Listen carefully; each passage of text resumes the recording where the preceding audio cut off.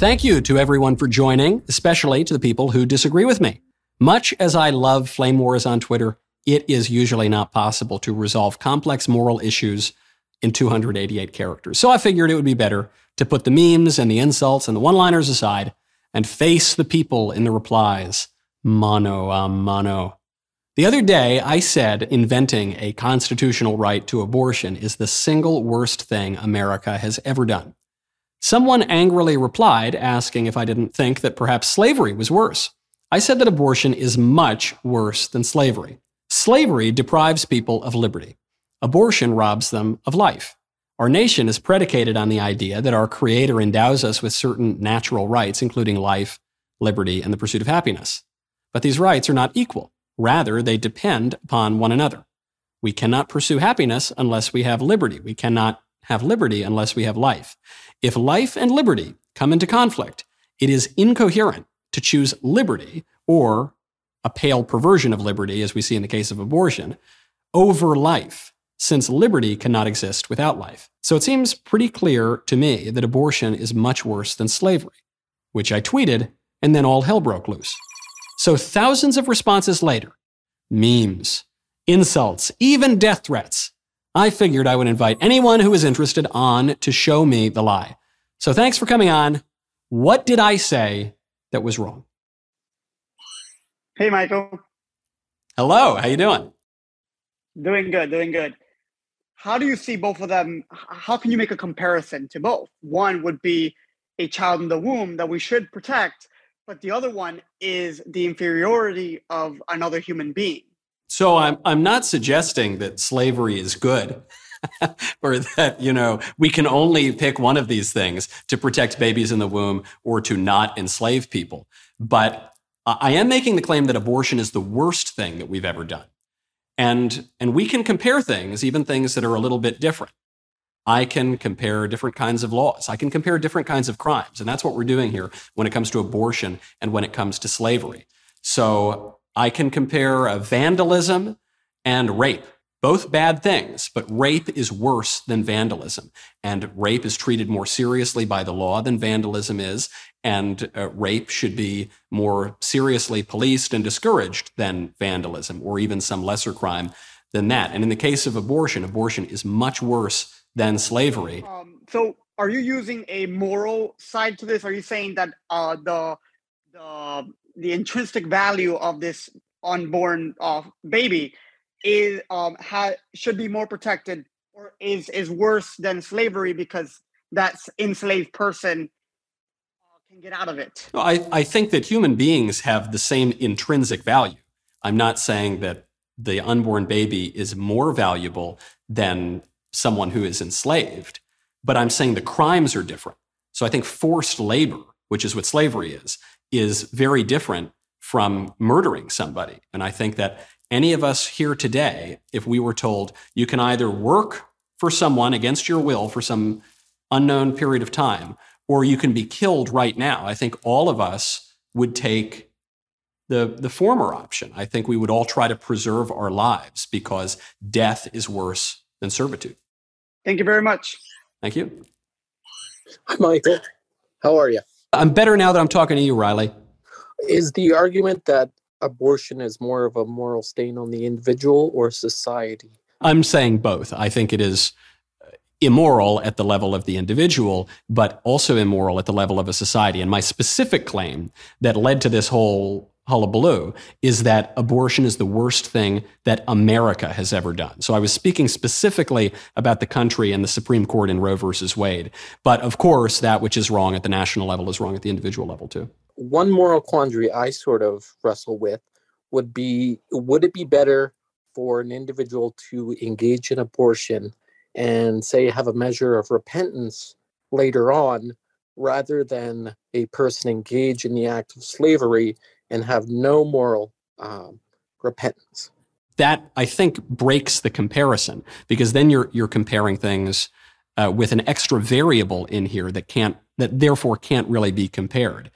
It would not be better for the baby for someone to have an abortion and then repent of it than to enslave somebody and not repent of it. I guess it might be better for the person who would potentially have been enslaved, but And it certainly would be better for the person who repented because then they can seek salvation. But you see how introducing that variable into it makes these things really impossible, I think, to compare. So if we're just comparing the two crimes specifically of abortion and enslaving somebody, there, I think we would agree that there's no question abortion is much worse than slavery.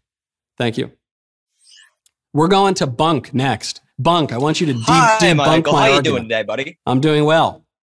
Yeah, so why ought I value the principle of life as you were defining it? Well, you clearly do, I guess, is what I would say. You ought. I would assign value of life at the point of a conscious experience, a sentient experience, to be more specific. So should we be able to kill people in a coma? Should we be able to kill people in a comatose state? No, because they would have stated their given preferences before the comatose state, and then we ought preserve those from when they wake up from the comatose state. That seems like an unworkable system. What if we don't know that they're going to wake up from their comatose state? Well, it's kind of hard to say that we just don't know. Like, but obviously, it's very easy. There are plenty of people where we don't know if they're going to recover from their comas. That happens often. I'm sure there are people who we don't know if we're going to recover from their comas. I think that we ought to err on the side of life in that situation. But that's because there was a previously stated preference, right?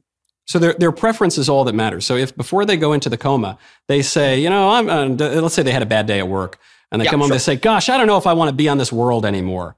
And then they go into their coma. Then you think we should honor their preference and kill them? Actually, we have things within the United States of America to allow people to die. It's called DNR, Do Not Resuscitate Order. And that states that they don't want to be brought back to life. And I think we ought to respect that preference, yes. So what you're saying is, rather than merely debating the issue of abortion being bad at all, or certainly being worse than slavery, you're advocating for the goodness of assisted suicide.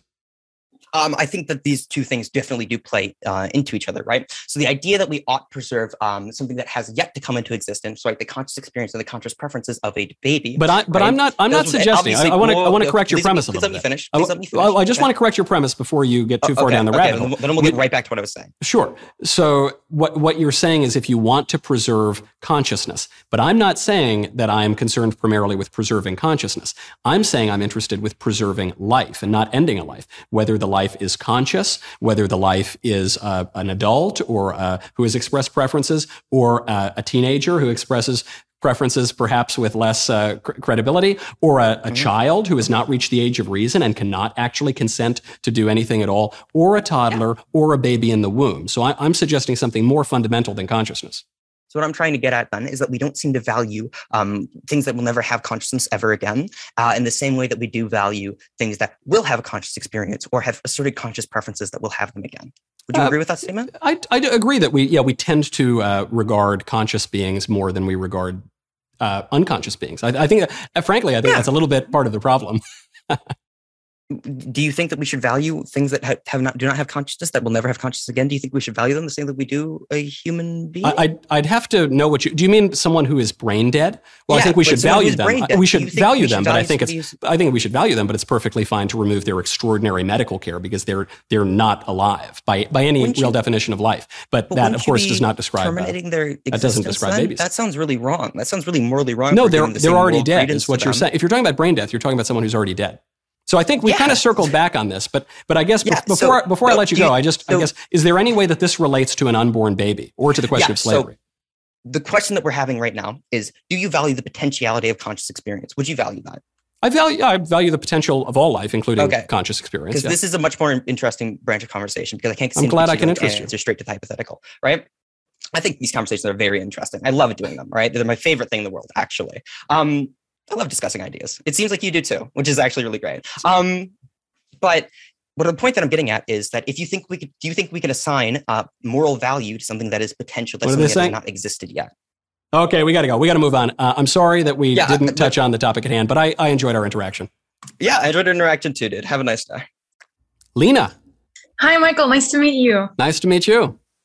Actually, I'm not sure exactly where I stand on this, just because I'm not from the US, I'm from Canada. And in Canada, basically, there's like no limit on abortion. You can perform an abortion at any moment during gestation, which I don't agree with. But I was just wondering, since we had like a similar debate in law school, and basically the teacher explained that being pro-life would be just as bad as slavery, since they subjugate women in the same way that, for example, Black people or Indigenous people are subjugated under white men or white people in general. And then the whole pro-abortion argument was, like the basis of it was that the fetus is a part of the woman's body. And because of that, like nothing else matters. Sure. Well, it's helpful to know that the word fetus means offspring. It's a Latin word and it means offspring. And so when people try to create a distinction between a fetus and the baby, they're talking about a distinction without a difference. You mentioned that your teacher said that the fetus, the baby, is part of the mother. That is manifestly not true. The fetus has different genes than the mother. So the baby is, while the baby is within the mother's body, the baby is not just part of the mother in the way that like my fingernail would be part of me, or the cells of my fingernail would be part of me. The baby is unique at the genetic level, at the spiritual level, and just physically you can see it. You can look at it on a sonogram. Now, to the question of the woman being oppressed by having to take care of this baby, and how this is similar to a Black slave in Louisiana in the 19th century, I think there's a big difference here. I think the obligations, the natural obligations that a mother has for her own child are different than the obligations of a Black slave to pick enough cotton for his white master. I don't think those are the same thing. I think what the teacher meant when they were talking about the whole slavery argument was that basically by not having the decision to choose whether you have the kid or not, it's the same thing as taking out the rights of Black people. So just as a practical matter, the mother does have the choice in greater than 99% of cases. So these issues of rape or incest in abortion account for less than 1% of all abortions. So generally speaking, this is consensual sex. And when you have sex with somebody, you are consenting to the consequences of sex. Whether you want to admit it or not, you are consenting to that act, which is begetting the child. Then beyond that, you get to this issue of even the 1% or fewer than 1% of cases that are not consensual. And it raises the question, do you have moral obligations that you don't consent to? And of course we do.